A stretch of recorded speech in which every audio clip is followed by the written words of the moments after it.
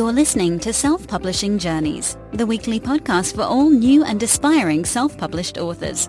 Stand by for tips, resources, hints, and practical techniques to help you on your own self-publishing journey.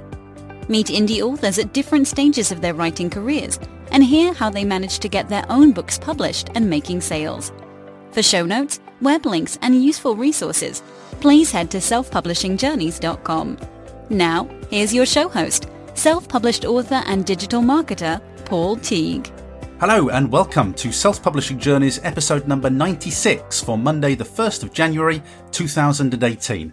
And a very happy new year to you if you're listening to this on the day of release. My guest on the podcast today is Michael Anderle, who's best known as the creator of the Cathurian Gambit series and the wonderful 20 books to 50k Facebook group. He published his first book, Death Becomes Her, on November the 2nd, 2015 and earned, wait for it, $6. He wrote and published 2 more books in November of that year and generated Amazon royalties of $427 for the month. Between the December and January following, he published 2 more books, then went on to generate Amazon royalties of over $10,000 using Facebook ads to get things going. The rest is the stuff of legend. Michael now collaborates with multiple authors and earns them and him multiple thousands of dollars from book sales in the process. When I spoke to Michael for the podcast, I asked him what life events resulted in him moving from his day job to writing that very first book. So I was 47-ish at the time, and I've been a lifelong reader. And in doing so, I've read thousands of times, and it was always a bucket list item. But my oldest son, Joshua, is someone who's written ever since he was in like junior high and stuff. And so kind of what's going on is my personality is willing to get out there and go do something. His is a little bit more reserved. And I decided, half for me as a bucket list item just to do something, and half for him to understand how it's done so I could tell him. I started Death Becomes Her and started writing it.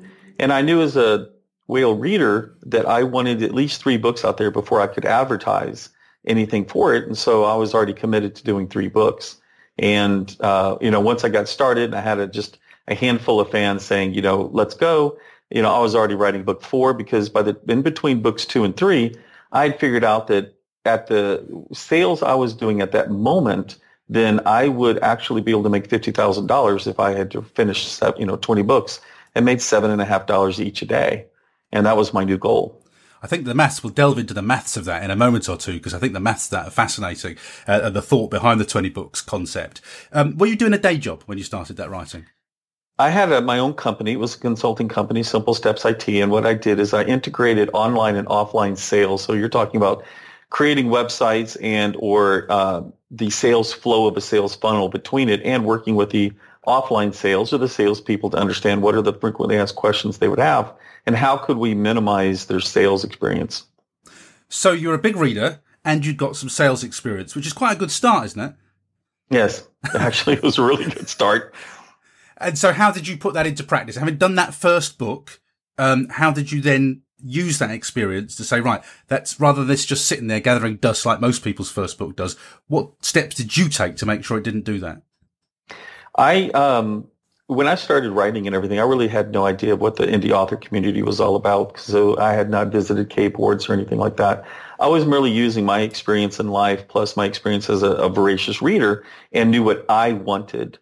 As an older person, I also understood, if that 3% chance happened, then you were able to hit a home run.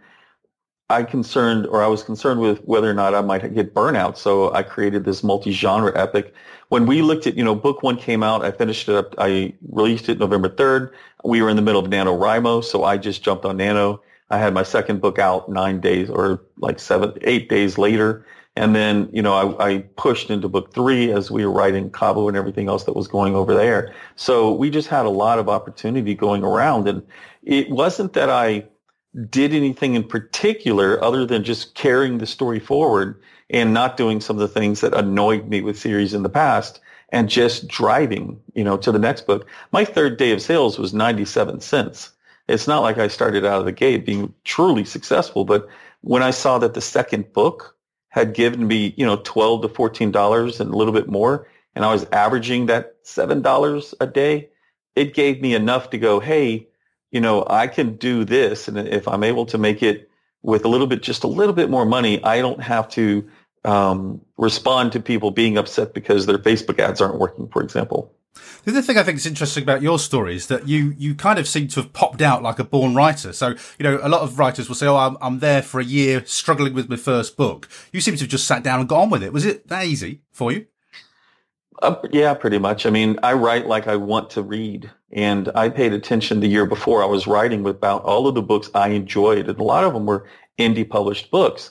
A couple of them were a situation where, it's like, hey, I can write as good as this. And that really was as simple as like, that's all. It's just all I need to do is be able to hit this quality.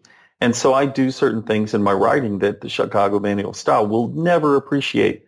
We will probably go down as Darth Vader versus Luke Skywalker in our attitudes sometimes. But it is yes, I just started writing that way. Now, some of the things you do, I know some people find quite frightening, don't they? So, for instance, when you released the books, I think they had a few spelling errors in and things like that. And the purists will say, oh, you can't possibly publish a book like that. What's your view on that? Because you get the work done, don't you? That's the other thing. Yeah. Well, I come from the IT background, right? And in the IT background, there was something we called a minimally viable product. And its intent was that you find what the core feature set, a particular set of customers might want, and test to see whether or not they would be willing to spend money on it. That's what it truly means. It doesn't mean put out the crappiest product you possibly can. So what I thought I was doing was putting out the minimally viable product to see, was this story resonating, or what did I need to fix? Because I certainly thought I would need to fix something. I did not spend a lot of money on my covers, although I could have, because I didn't know if, I didn't want to invest money to lose it. And on the Grammarly stuff, part of it is I am so impatient. And this isn't something that I've thought about it since then. And I know that if now me could go back to then me and encourage that person to do editing, I wouldn't take that opportunity to do it, because it would have caused me such frustration to getting the piece completed that I would have not done it, and I would have missed this. And while it was not debilitating, but it was certainly challenging to overcome the grammar inaccuracies of that first book, it gave me enough hope that maybe I could do this that allowed me to progress. And then, of course, I've reinvested tons of money back into proper editing, proper covers, and the rest of it. And that, going back to your analogy about software, is iterative. I think we call this iteration, don't we? Yes. And iteration is just improving as you go along and improving where you see faults and errors? True. Actually, I mean, that's, I'm glad you brought that up, because one of the things that we do in my company and with all the collaborators is we go back and we look at our books and we find out, is this not performing the way we think it is? Did we miss it with our covers? And if so, we'll turn around and reinvest. If you look at like the Terry Henry Walton covers, we had to throw away $2,000 or $3,000 in cover expense to redo all of those. And so we're doing it again with another set of covers in the Age of Madness. We're looking at these going, okay, covers that we have on, let's say, Justin Sloan in my book. We went through and, successful series, and we could just let it lay there. But no, we're going back and reinvesting and doing this iterative approach to refresh it. Martha Carr and I on the Lyra Chronicles, she and I had this discussion 6 weeks ago. So this isn't something, we did a year ago. 6 weeks ago, we looked at it, and she went back to book 0, book 1, looked at her writing then versus her writing now, and decided she would re-edit, add more information, put the two back together, and re-release it as book 1. So we iterate all the time on our products, and we look at it to see, is it not doing what we think it's doing, and why? And sometimes we know that it's a pain in the neck, and it's so emotionally not gratifying to go back and do this sometimes, but we still make time to do it. But, that's a really interesting attitude and point of view, because it almost means that you don't ever fail. It means you can always pick yourself up, brush yourself down, and give something another edit, give it a rewrite, give it a new cover. It doesn't actually fail. It just didn't actually succeed. Correct. I think that's very true. And I think now, having said that, might make a judicious decision to say that particular series didn't come out as strong, and it would take a lot of effort versus just doing another one. And so, I mean, we could make that decision, but to your point, we could always go back and do it again. That's just certainly from my background of IT knowing full well that this is digital. And the reason I didn't put out audio for a long time, even after I've had some of the big name companies come and ask me, is because we were still iterating on those first books. Now, how long are you writing the books? Were you strategic about the book length? Yes, I was. So I knew that from a standpoint of getting the most product out there, I needed to have, 0 words, or I could do 1 million words and only get one book every year or two. And so trying to find the genres I wanted to work in, I looked around to find out what are the lengths, and I came up with 70,000 words. If I had to do again, I might switch down to 60,000 words, but I understand that KE&P, of course, those books that make the most money are the ones where I go past 70,000 and still have the readership. And especially on book 1, if you have something that's really powerful and you can, go from 60 instead to 80,000 words, your money on that first one's going to matter because that's the one everyone will read, bar none, right? So it's not as good of a situation to have 60,000 on book 1 and then you have a 70% read-through rate and get 80,000 on book 2. What about the pricing? So you sound like you're writing to reads rather than pricing for sale there. Is that true, or is there a bit of both in there? It's probably a little bit of both. I mean, I started at $2.99 because when I kicked out stuff 2 years ago, that was a little bit more of a prevalent pricing strategy. About February, March, which is about 5 months into my experience in 2016, KE&Ps, they just kept dropping. And so I was looking around at all of the information that was going on, and everyone was saying no real difference between $2.99 and $3.99. I was speaking with Rick Walteri at that time, and he was telling me, dude, you just go ahead and do it. It's not going to cause anything. So I just changed my pricing to $3.99. And it was true. I didn't see any issues with people purchasing at that price. Now, having said that, with as many books as we have in the universe, I don't want to go to $4.99 for various reasons, one of which is I'm very aware that a lot of our fans are on fixed income. So that extra dollar, while it might theoretically be nice to us, it doesn't change our future that much, but it can change theirs a whole lot if they're buying 10 books a month. How did you go about choosing your genre, and how strategic was that decision? I happen to like vampire, not more vampire, if you're going to say Team Vamp versus Team Were, I'm a vampire guy. So I love that side of paranormal. I enjoyed now, like the time frame for military stuff, and I liked Near Earth and I liked Far Earth. So what I looked at it is like, I just thought, if in the off chance this happens to be successful, you get that pie in the sky sort of thinking whenever you start a new project. I really don't want to be stuck writing something that I'm not going to enjoy. And so I took the components that I enjoyed reading and that I knew that I would like to write eventually and created a story that had all of the components in it. And then I built a relatively large arc.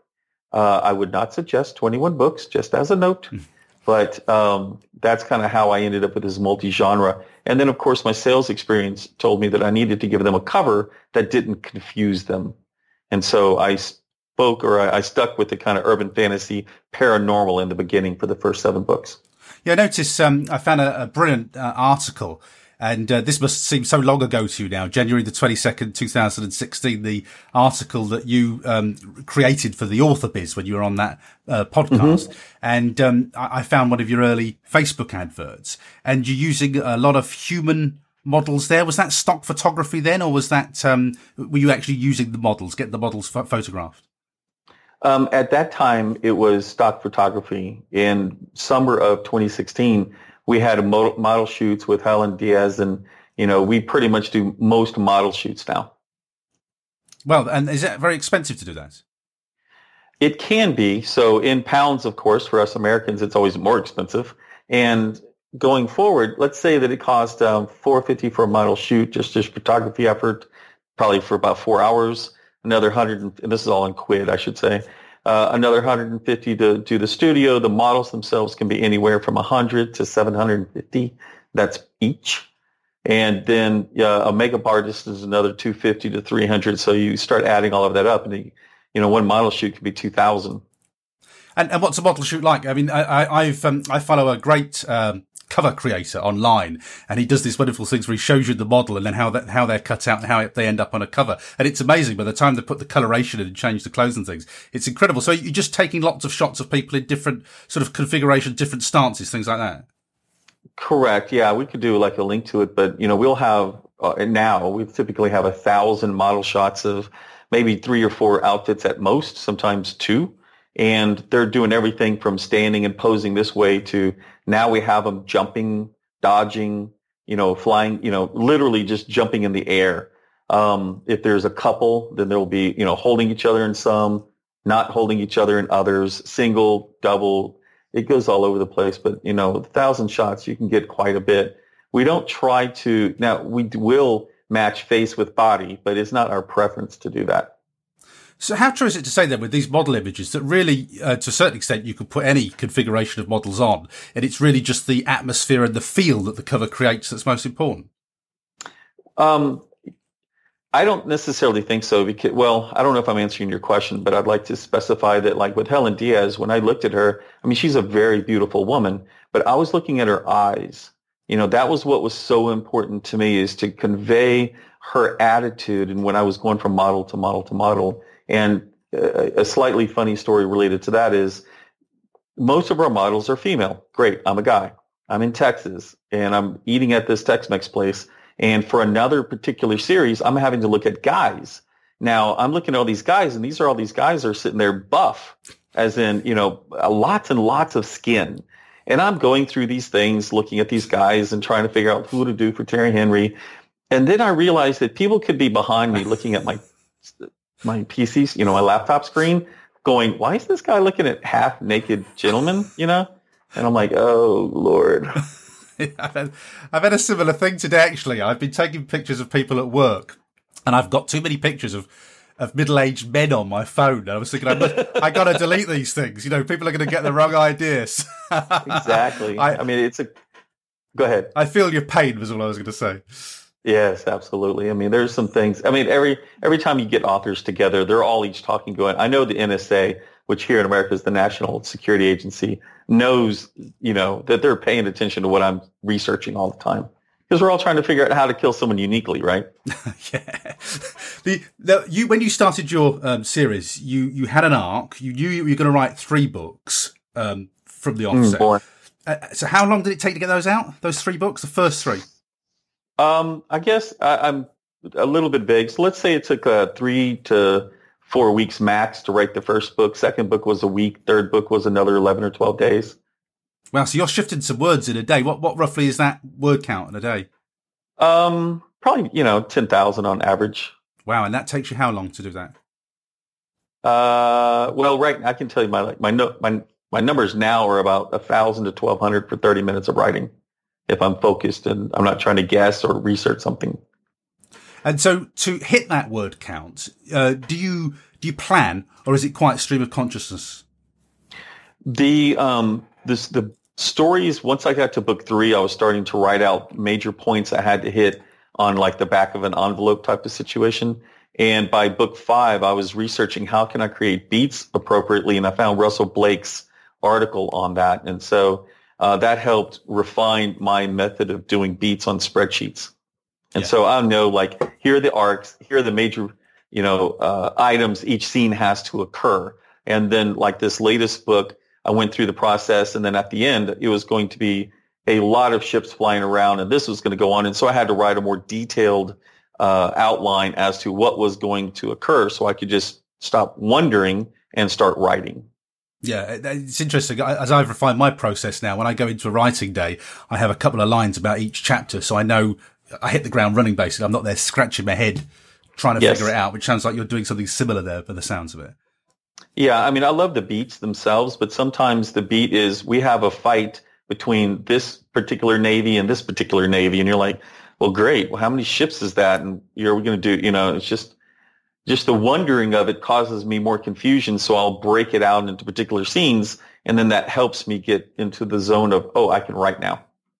And are you a time management enthusiast? When you do this writing, you're clearly shifting a lot of words. Interesting that you've boiled down your word count. You know how many words you write per half hour.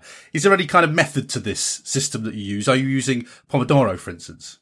Although that, yeah, it does come from Pomodoro, but I don't. Usually it is me freaking out that I need to get a book out. LMBP and my company, we publish anywhere from 12 to 15 books a month. And so there's a lot of my time spent doing these other publishing duties. So as an example, when we had the 20 Books to 50K conference here last week, I didn't want to have to be responsible for doing anything, even though on Friday, the opening day of the conference was November 3rd, 2 years to the day, I had released my very first book. I wanted my 19th book to come out. So the week before, I had 50,000 words to do. I had, a week to get it done. So that's what I had to do. Let's dig into the numbers then, because, 20 books to 50K, it's legendary now. It's, I have to say, I've been in a couple of groups and yours is the one I'm focusing on all the time now. It's where the best material and best content's coming from, in my opinion. So thank you. It's really great. It's a great service. So thank you for that. I'm interested when the penny first dropped for you, when you saw the numbers and you thought, right, this is just a mathematical formula. You put so many books in, you'll get so much out. Yes. Now, okay. So the very first day, I think I made, I don't know, $4 or $5, $3, whatever it was. And it went down to 97 cents and it came up. And then I released book 2. So remember, this time frame was in 2015, November 3rd. First book comes out, November 11th. Second book comes out. And so we're only talking like 8 days later. Between book 2 and book 3, I go down to Cabo San Lucas, and my wife was in Las Vegas doing something. So I had time. I'm writing. I'm really enthused, and I start looking at the numbers, and I go, well, let me pull a spreadsheet up. No, not spreadsheets, but yeah, no, just anyway. So I pull it up, and I start looking at it, and I do a quick one that says 1 book out, 2 book out, 3 book out, and I rolled it down to 20, and then I started playing with $5.50 a book, $6.50 a book, $7.50 a book, so on and so forth. And I start looking at it going, well, could I get 20 books out by the end of 2017? That was my thought, right? And I'm like, well, I just did, 2 in the space of 3 weeks, 4 weeks apiece, and assuming that it goes slower later, that it's not as enthusiastic or whatever. I'm like, yeah, I can get 20 books out by the end of 2017. And so I said, well, it's $7, $7.50 a book a day. And I was just about cracking that. I could make $54,000. And in Cabo, we were in a very nice location, and they are building condos. And so we were looking at the condos, deciding what we wanted to do. The house in Texas, versus the house or the condo in Mexico was the same price. But the difference is the taxes. In Texas, our taxes were at least $1,000 a month. And it kind of pissed me off to think that if we were going to retire, that with that house paid off, not a penny owed on it, then Texas was going to require $1,000 before I could eat, before I could even get anything else. And then, of course, you tack on water, electricity, and everything else. Well, in Cabo, so you're talking this beautiful location, the sea is in front of you, this amazing condo, it's just a completely different lifestyle. As the condo costing the same amount of money was going to cost maybe $600 a year in taxes. And I'm like, So I checked out the other costs, and I'm finding out that not including food, it would cost me $1,000 to live a month in that beautiful condo. And so I set it up going, we can make this happen. It's 20 books. I'll get 50K. That's more than enough to pay for everything that we would need. And that was my goal. That's a really interesting plan. You gave yourself how long to write the 20 books? A couple of years? 14 months. Oh, jeez. 14 months. Okay. So that's that. Well, you see, the thing is if you're doing it, we must be doing it full time then, because you couldn't do that with a job, surely, could you? I had a consulting job, but yes, I was actually one of the reasons that I was able to write those 3 books so quickly is I'm a creative person, but my particular customers weren't requiring any creativity because they got bogged down in their own stuff for a couple months. So I'm sitting here with 2 or 3 months of need to create something, and this opportunity comes up. And so I knew that they were coming back with a large project in the middle of December, and I needed these books out so I could test something. So, I buckled down hard and wrote like a crazy person. So the premise in this, I'm going to share this article, by the way, because it's great. This one from the Authors Biz podcast. The premise of that was, this must seem like a long time ago now, 90 days to $10,000 in 1 month. So this is, I guess, the tale of the first breakthrough that you had to hit that $10,000. Can you just talk me through how you hit that? Because that, frankly, is the dream for most people. Yeah. So month one, when we released those 3 books, I was made about $438, I think, gross or something like that. The second month, now we're releasing book 4 on December 15th. And all of a sudden, instead of making $7.50 a book, we're starting to go toward $100 or $50 a book. And then like the 18th, I remember this. My wife and I were driving from our house in Texas up the freeway to up the 35 freeway to go to WinStar, which is a gambling casino right on the other side of the border between, in Oklahoma, but from Texas. And so I decided, I had this Facebook ad experience, and I go ahead and write some little cheap $5 ads. Well, my sales explode. I'm $150 a day, and I'm like, holy crap, this thing is fantastic. So we had these 4 books, and I'm starting to make this kind of money, and I'm getting really excited, and I'm thinking it's all in Facebook ads, and I think even that document talks about Facebook ads. Yeah. But it wasn't until a few months later that I realized, after ramping up Facebook ads and getting no appreciable increase in income and taking them back off and realizing, well, it could kill me if I stop them, that it was Amazon who, when they saw my 4th book come out and they saw sales on it for my fans, they pushed it the same day I started the Facebook ads. So I didn't realize, I assumed the Facebook ads were the ones that were kicking my sales. But in the beginning of January, I was making $300 a day. Book 5 comes out somewhere around the 5th of January. And then I shoot up, and now, $333 is $10,000 a month. I think I ended up with like $12,000 a month or something. So how do people find you? See, this always feels like magic. I've been at this, for a while. I've just had my best month ever because of getting a BookBub, which has, really helped. But, when people sort of talk about this kind of ignition with readers, I always think, well, come on, there's got to be something to that. What makes a book or a series of books fire like that? Part of it is going to be, okay, so here's kind of my thought on this. A beautiful cover will always get you one new reader. However, great characters and interactions inside the book, a great story, will get them to sell you to 3 or 4 more. So it really, a lot of times I've had wives get their husbands to read it, or boyfriends get their girlfriends to read it, or friends. It's very word of mouth, and it has to do with the characters and the stories. The original covers were not doing me any help whatsoever. They were kind of limiting me, but it was good enough. The reviews were coming in. The people on the Facebook page were promoting it. So in this case, it really was a situation of the characters, the story. People came in expecting a vampire story, and they end up with a science fiction story, but by that time they liked Bethany Ann, and there you go. It really was very organic.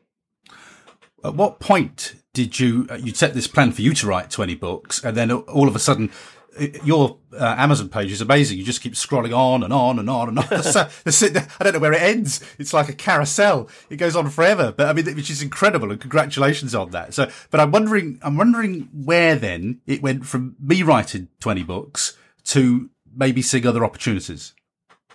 Well, I've always been I'm at this point, right? So I released book 1, and I realized, oh crap, I should reach out and find out what else I should be doing. I need a Facebook page. And, these are the things that are going on. It's like, oh, I actually finished a book and I'm putting it up there. Now what? So I built all of that. And with my success moving forward, the fans are like, great, really wonderful. You spent 4 weeks. You did this book. You just released it 3 hours ago. When's the next one? I'm like, you sons of a bit. And so, yeah, exactly. So what I did is I started reaching out and going, you know what? I also like these indie writers. And I would just name them. Here you go. This person, this person, this person. Bug them until my next book, in which case, please read that. So I'm doing this. And during this time, I had been on K-boards, and there had been some positive and some negative situations on the board. And I had, on book 6, book 5, book 6, I'd asked beta readers who had been helping me at this time was anyone interested in this writing thing that I was doing? And a few of them took me up. T.S. Paul was one of them. Paul C. Middleton came. Actually, Paul C. Middleton, he kind of like Martin Luther. He nailed his treatise on the door about swords and katanas. He was like pissed. And I was, I asked him later, and he goes, I've sent horrible, scathing sword comments to 12 authors. You were the only one who replied. So, I get these individuals and a couple of others, one who never did something and one gentleman who did, whose name escapes me at the moment. Sorry. But we go off and we start talking in the original 20 Books to 50K Facebook group, right? So I name it 20 Books to 50K, and these 4 authors end up coming and talking, or 4 fans who were trying to be authors. So a couple of months later, as I'm about to get ready to go to my first Smarter Artist Summit 2 years ago, I published my most recent book. I want to say it was probably book 7, and it's late at night, and I'm feeling exhausted, and I'm feeling pissed off.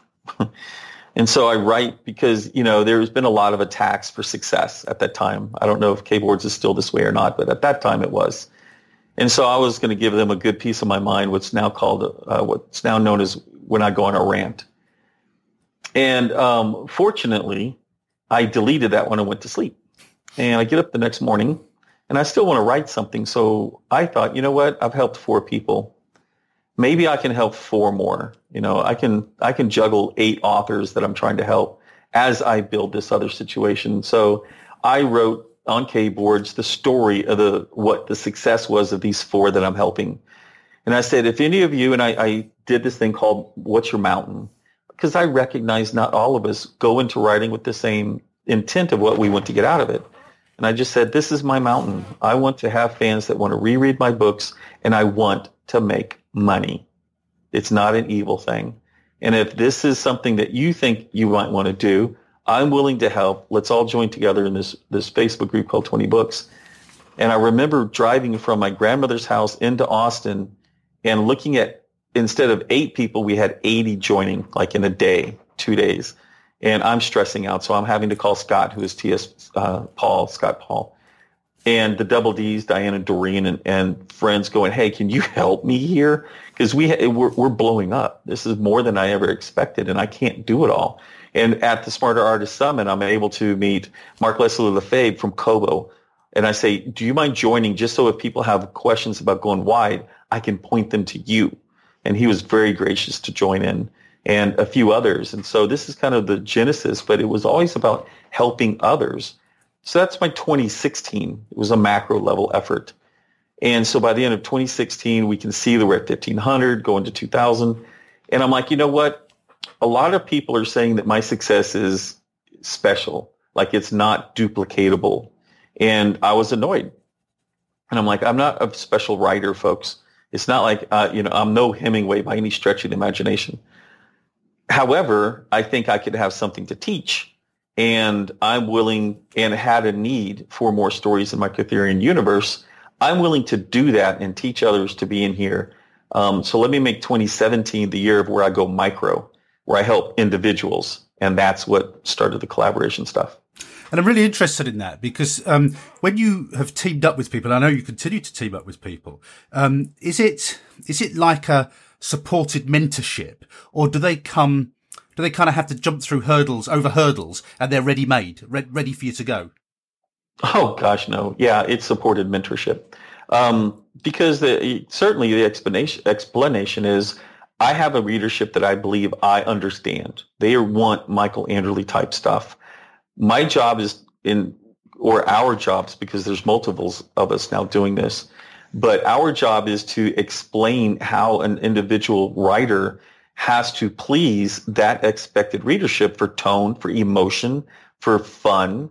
One of my big caveats to reading is I don't want to spend all day long on a tough job, getting stressed out to come home and read a book where I'm just stressed out.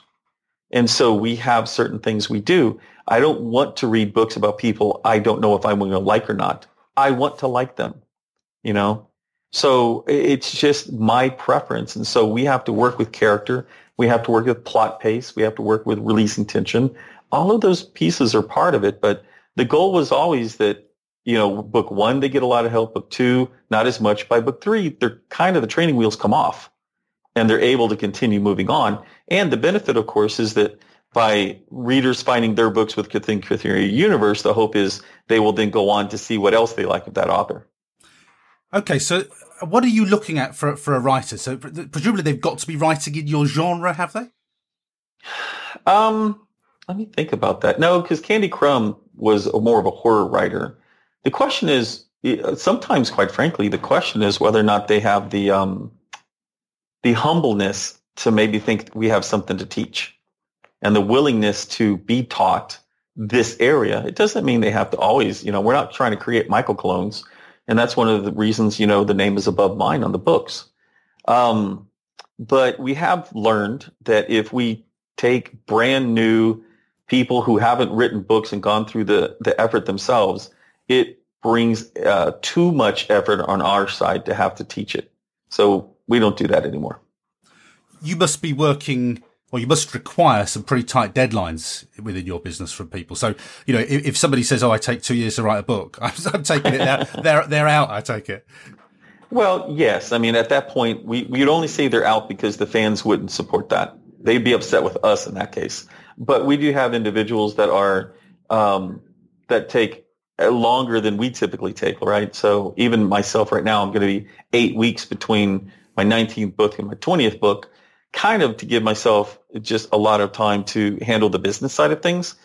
And then, of course, I've got like 6 weeks later, I'm going to be releasing 2 more books. So I've got whatever that is. If you add the 2, 14 weeks to do 5 books or 3 books. But that wouldn't work. I mean, we do stockpile them from time to time. So if it takes them longer, we'll set them aside and then do a rapid release schedule. And we have certain individuals who can only write so quickly because of family obligations or whatever the case is. And we just explain to them, just so you know, the money's going to become very little in between books 1 and 2. That's just how it's going to fly. We don't push people. We're not like, you must have this book out on November the 18th or else. We don't do that. Okay, so with T.S. Paul, I remember listening to his interview on Mark Dawson's podcast. And you could almost hear, I think it was James Blatch was interviewing him. You could almost hear James aghast at I think Scott was writing quite short books, if I remember rightly. Mm-hmm. And they were pretty rough. But by rough, I mean, they were pretty unedited. And I think, he seemed to break every single rule of writing it. And I remember listening to that thinking, this is just an incredible, model. Do you think people get sort of too uptight about just polishing the thing and that they should really be more concentrated on launching? I think they need to be more interested in the story. Here's the, so there's a taco shop, Tex-Mex place, in South Lake, Texas that I go to called Austin's Taco Shop. And I'm in there and I'm reading Scott's story, his second one that he pitched, which is what became, his space series that you were listening to. And I'm reading it and it was, from a standpoint of editing and grammar, atrocious. We have multiple people talking in the same paragraph, commas, punctuations, all of this stuff is not there. And yet I'm engrossed in the story and I get to the end of how far he had written and I'm like, turning the digital page up going, where's the rest? And so hopefully this, bleep it or whatever. But the answer is I sent back to him. I said, this is the shit. Give me this. That's what I want. And that's, kind of what started the concept that eventually became the give me the first 3,000 words. And if you can't make me beg you for more, you're not on the right path. But you see, that's really different from the traditional model, isn't it? Because I don't think you'd even get past the first 100 words if you had grammar, spelling issues. I think somebody would just dismiss it out of hand. But they're missing a trick, aren't they? Because you don't have to be grammar perfect to be a great storyteller. Correct. And it's a somewhat metaphor for it is, when my wife met me, she looked at this guy with keys coming out of his pocket because I didn't do this very well and just basically not that presentable. But she's like, you're a great guy. You have what's important in your heart and everything else. I can clean up the rest. And if you have a great story, you can clean up the rest. But you can't grammar a bad story into a compelling one. It's just not going to work. Yeah, absolutely. What does your personal writing schedule look like now? Now you've got all these other things and projects going on. It must be like sort of wrestling a hydra at the moment, isn't it? All these projects going on. How do you create writing time within that for you to keep doing your books? All the way up till last weekend, it's been me having to just hit a deadline. Oh, I need to write. I need to go do this. I need to write. The fans want this stuff. Or, just like anyone else is like, oh my gosh, my income for my personal books is going down. I need to get another one out there. But what's happened in the last 4 days is with the blow up from the conference and the relationships and the new things going on, I'm looking to writing like, can I please write? Because it takes me away from all this other stuff, and yet it's still business. I don't have to feel guilty for hiding from the other stuff.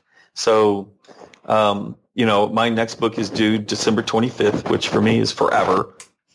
But I'm going to go ahead and start writing it now just because I want to get involved, and I'll probably have it finished the earliest of anything I've ever done. What does your advertising look like now? Now you've got all these books. Do they propel themselves now, or do you still have to give them the push? We still give pushes, and I would say that our advertising is atrocious from figuring out which one's part of it's working. I can tell you that our Amazon ads one time, I was changing some things, went away for a few days, came back whenever I'm like, why is Amazon charging my American Express so much money? And I go back and look, and one particular ad had taken off. And it's like one day was $80, and the next day was $150, and the third day was $330 for one ad. And I'm like, damn, people. And then I go and look at over on the actual ranking of that particular book, and it started off at like 9,900 and then 6,000 and then was down in 3,000s. And so I knew that the Amazon ads can work, but whether or not they're going to be financially viable is another question. We've looked at Google ads, we've done Facebook ads, and we've spent a lot of money. But I don't think let's say it goes back to that half of all of my marketing works. I just don't know which half. Yeah. And isn't the problem with books that there's no margin in them? It's something to sell. We just have no margin to play with. We've either got to make a sale or we're losing money pretty quickly.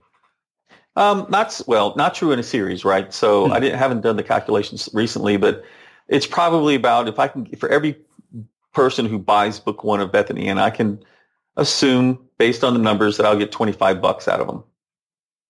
Oh, so that's interesting that you've reached that point now where you know how much you could pay to acquire a customer, which is quite an advanced metric, isn't it? Yes, it's there. And I know that, people who come in and read, let's say L.E. Clark's Ascension Myth, and in that one, that's kind of far future, and it references the Empress or the Queen. And then they're like, well, who is this character they're talking about? Well, now they can go back to the beginning of mine to read 19 books in her series. Okay, so can we put a number on it then? How much will you pay to acquire a new reader? Do you know that? Or can you tell me that? It's probably $10 or $12, but no, I don't actually know. We have two things in my company that we're working on diligently for the next, what's now left, 4.5 months. And that is art, because it seems like categorically it is one of the hardest things to get a good process down for and constrain your costs, and advertising, both on BookBub, not the big one, but the BookBub ads, and Amazon and Facebook. And so we're working on those four, and I hope, if we talk again in 4 months, I'll be able to tell you, yeah, we nailed it. We finally got it down. Do you play the? I've just had my first BookBub, and it's been excellent. Do you play the BookBub game? I don't think I've ever heard you and BookBub in the same sentence, actually. No, I've tried it off and on, and it's kind of this thing. Justin, a collaborator, got one for one of his series with me. Didn't do phenomenally well. They don't really have a dystopian vampire genre. So that one, didn't impress me a whole lot. But really kind of what happened is, I know that a lot of artists and authors or others have been propelled to success with BookBub and gone on, and I think that's fantastic. I never was. And so it kind of got to a point where the indie outlaw in me is like, you know what? Screw them. I didn't need them to get started. I don't need to be my success. I'm a top 30 author on Amazon. Never had a BookBub. Yeah, that's really interesting. But you are using the ads, you said? Yeah, I'm not stupid. I'm just, an outlaw. Yeah. How are they going for you? Because I had a little play with them, and it's one of those things where you think, right, okay, I've lost a bit of money now. I need to either take some time to learn how to do them properly, or I'm not going to use them. How are you getting on with them? A little bit better, but it's definitely, I've noticed that sometimes if I'll start ads or stop them and then start them again, for whatever reason, BookBub will kick them in, and for like 48 hours, 36 to 48 hours, they will rocket my my sales up considerably for the next 2 days, and then they kind of peter out. Kind of like, you don't have enough depth to them. Depth, DEPTH, and that's just me setting up the ads right, because it's hard to say, yes, go to paranormal and do well. So you need to target individual authors. And then certain authors, like let's say Anne Rice, on certain days, my Anne Rice USA or US will do phenomenal. And then the very next day, I just got porked, So you just never know what's going on. They just recently started doing cost per click. And I started 3 ads last night, and I started them at 30 cents a click. And I think I got 1 impression. Wow. So, before we started this podcast, I jumped them all up to 37 cents. And I know that my typical cost per click on the other ads, which are by the 1,000, are in the 58 to 75 cent range. But my feeling is, I don't know this to be technically true, my feeling is that, the best click is going to be on Amazon, but BookBubs is going to be behind that because they are readers. And then the last is Facebook, unless you really know how to dial into your market. Yeah. Okay, great. And the other thing is are any of you or your wider writing team, are you using BookFunnel or InstaFreebie? Do you get anything out of those at all? We do use BookFunnel for our just-in-time team, and I've seen Damon now at a couple of conferences at NINC and here in Vegas. And I was, in fact, I was begging him for a new feature set that I won't mention just because he hasn't committed to doing it yet. But so we use BookFunnel, and I really love Damon and talking to him. He's a neat guy if you ever get a chance to do that. InstaFreebie, I've talked to a few times. I've never used them personally to build a list. We've done marketing. My assertion with InstaFreebie from the beginning was, why are we getting an email list of people who want free books, right? That was my theory. And we did our first marketing push where SM Boyce, Sarah Boyce, checked my list versus her list versus Martha Carr's list. And from that standpoint, Martha Carr's list, which was like 6,000 names on InstaFreebie, was pretty much trash. And I thought, you know what? We figured it out. However, we also used J.L. Hendricks' list and did it again. Her list was considerably better than Martha's. And so if you look at it, her J.L.'s list from InstaFreebie, if you look at the people as a percentage of how many were probably quality, like would buy books, it was as large as my list, which I hadn't used InstaFreebie for, and she built it a lot quicker. So there is a way to use InstaFreebie and weed out, if you will, those that are strictly looking for free. Yeah. And I think you've got to be careful with the numbers. A lot of people get excited about the numbers, but I think you've got to ditch the trash, haven't you? And you've got to yes. Nurture the quality, ditch the trash, and not be scared to do that.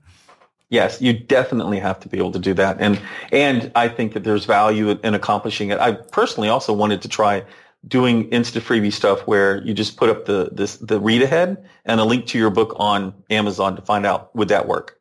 And just skip the whole email part whatsoever. Yeah. The other thing I do, I actually host InstaFreebie giveaways, and I use it to build targeted lists on Facebook. So I cookie all the people who go. So you could build a targeted list of about 7,500 on an InstaFreebie giveaway. And also I get other authors to drive traffic, and I sell one of my books. I have one of my books for sale on the page. So I use it to drive traffic to one of my books, but they all build a list. So I've found a couple of ways to make it work, but I agree with you that the freebie seekers are not good quality leads, unfortunately. Yeah, so what you just spoke about is definitely an advanced tactic, right? You're talking about adding the little pixels on the pages, and that's damned work, man. Yeah, I couldn't believe the size of the list I got when I did it. I thought, ooh, this is the way to do this, to run the things and to get the pixels of the targeted readers. So that's my top tip if you're doing InstaFreebie. we must talk about 20 Books Vegas and 20 Books London. I'm signed up for London. I think I was the first person on the list, actually, for 20 Books London. That's my claim to fame. So you've just finished 20 Books Vegas at the time of recording this. How did it go? Oh, my gosh. It was fantastic. You asked me before we started, how am I? I'm like, I'm still out of it. We had 430 plus authors there. A lot of people loving it. There was live streamed. Craig did an amazing job. And I'll just say the same thing I said, hundreds of times. Craig put this on. I just basically had to show up. So it was, I've heard from multiple people who had been to multiple conferences. One lady told me, Michael, I've been to, conferences since 2001. This is the best put on conference she had ever been to. And that is strictly to Craig and the volunteers and everybody willing to put in a helping hand, because it is a nonprofit conference. Any money that was generated above and beyond, it went to the Kindles for the military effort.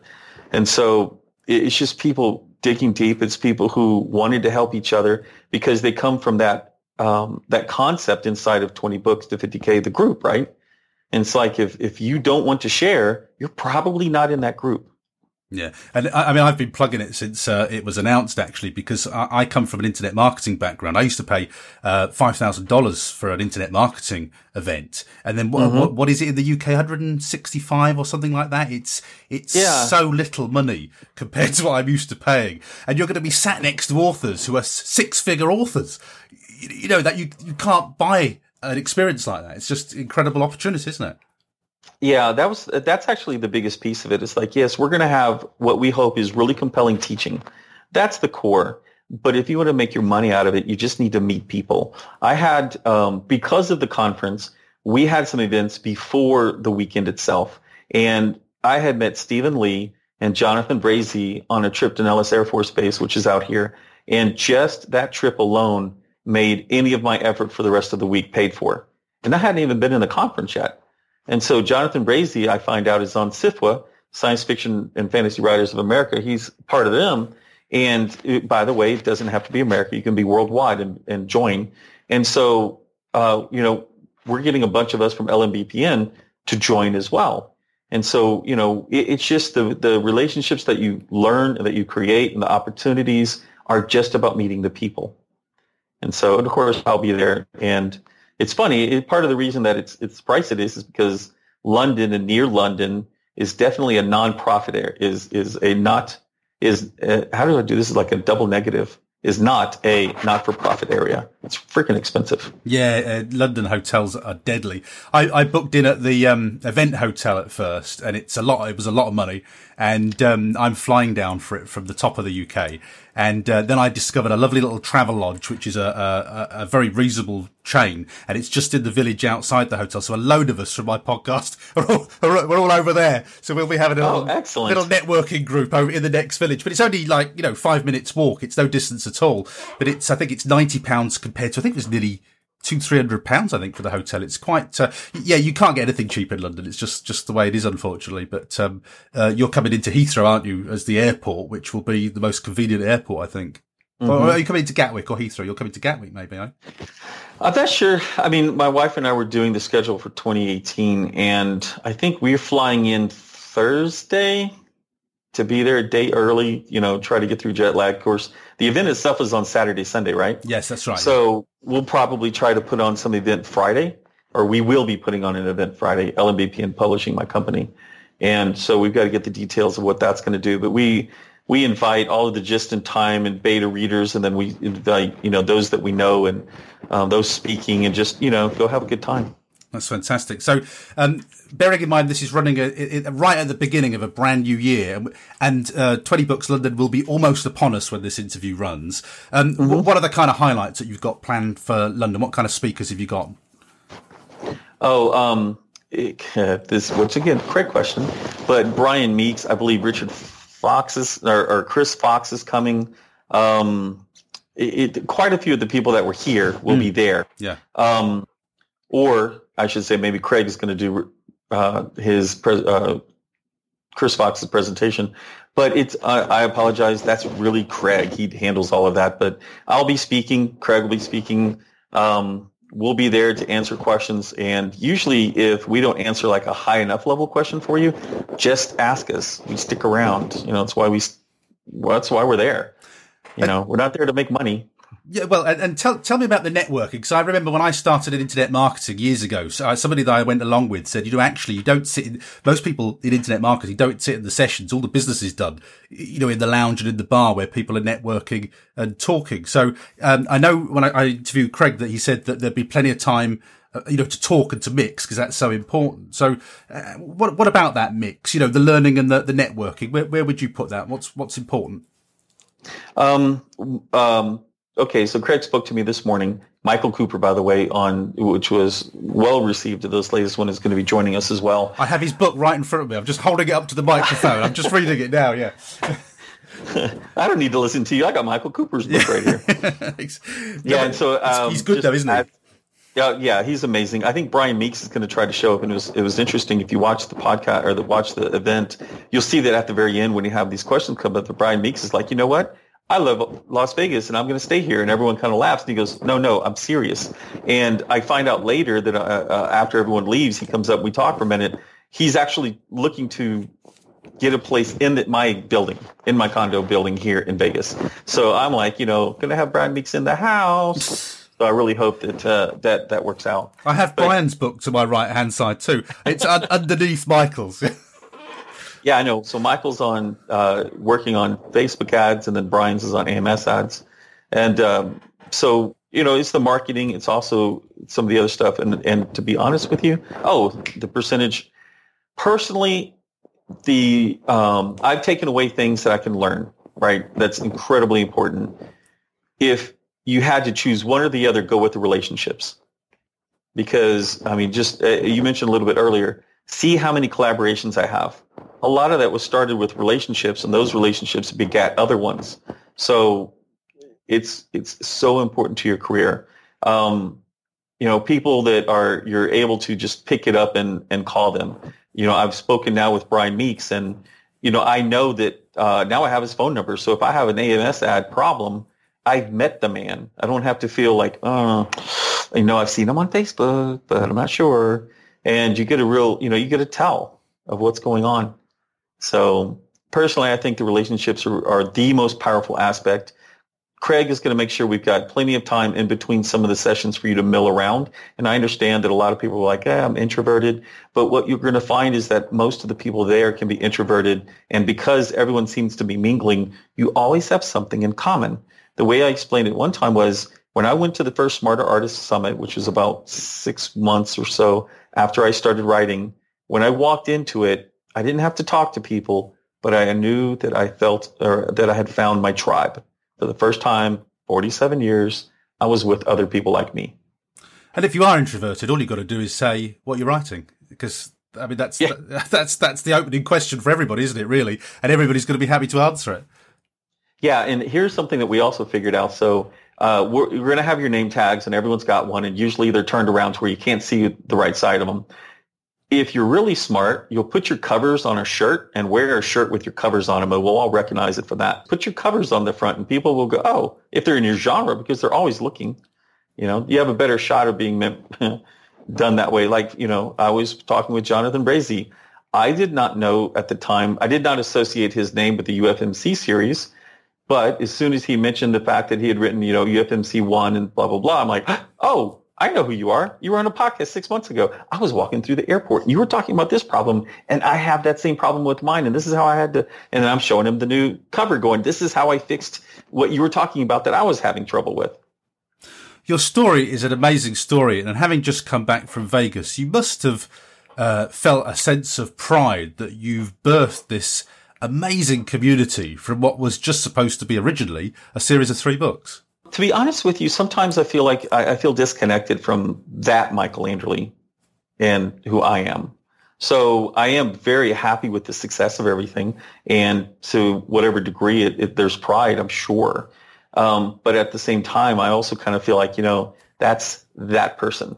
And so with that said, where is there to go now? I said to you, your books just look like a carousel. I can't tell where it begins and ends. It's so long. What happens next for you?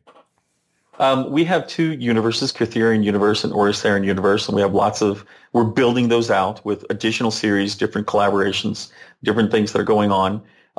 We'll be birthing new ones in 2018. We are looking as a company, trying to see if we can figure out how to get insurance for our authors and ourselves, which is a challenge here in the United States to do that if you're not out, in your own company. We have over 50 audiobooks in the last 8 or 9 months that we've produced. We expect to go to 100 plus. We have, world-class level audio narrators that are part of this. And so we're building that out. And, I expect to double our business in 2018, I hope. It's a tremendous success story. Congratulations on it. And thank you very much for creating this wonderful community. I'm in there every day, learning from people and finding out new ways of doing things. And I can't wait till London. Thank you very much for speaking to us on the podcast today, Michael. I appreciate the honor of speaking. So thank you very much for inviting me. Thank you for listening to this week's Self-Publishing Journeys. If you enjoyed the show, please consider sharing it with your indie author friends. Or you can leave a review on iTunes, Stitcher, or whichever podcast directory you use. In the meantime, you'll find previous interviews and all the show notes at selfpublishingjourneys.com. Thanks again for listening. We'll have more great self-publishing tips for you next week.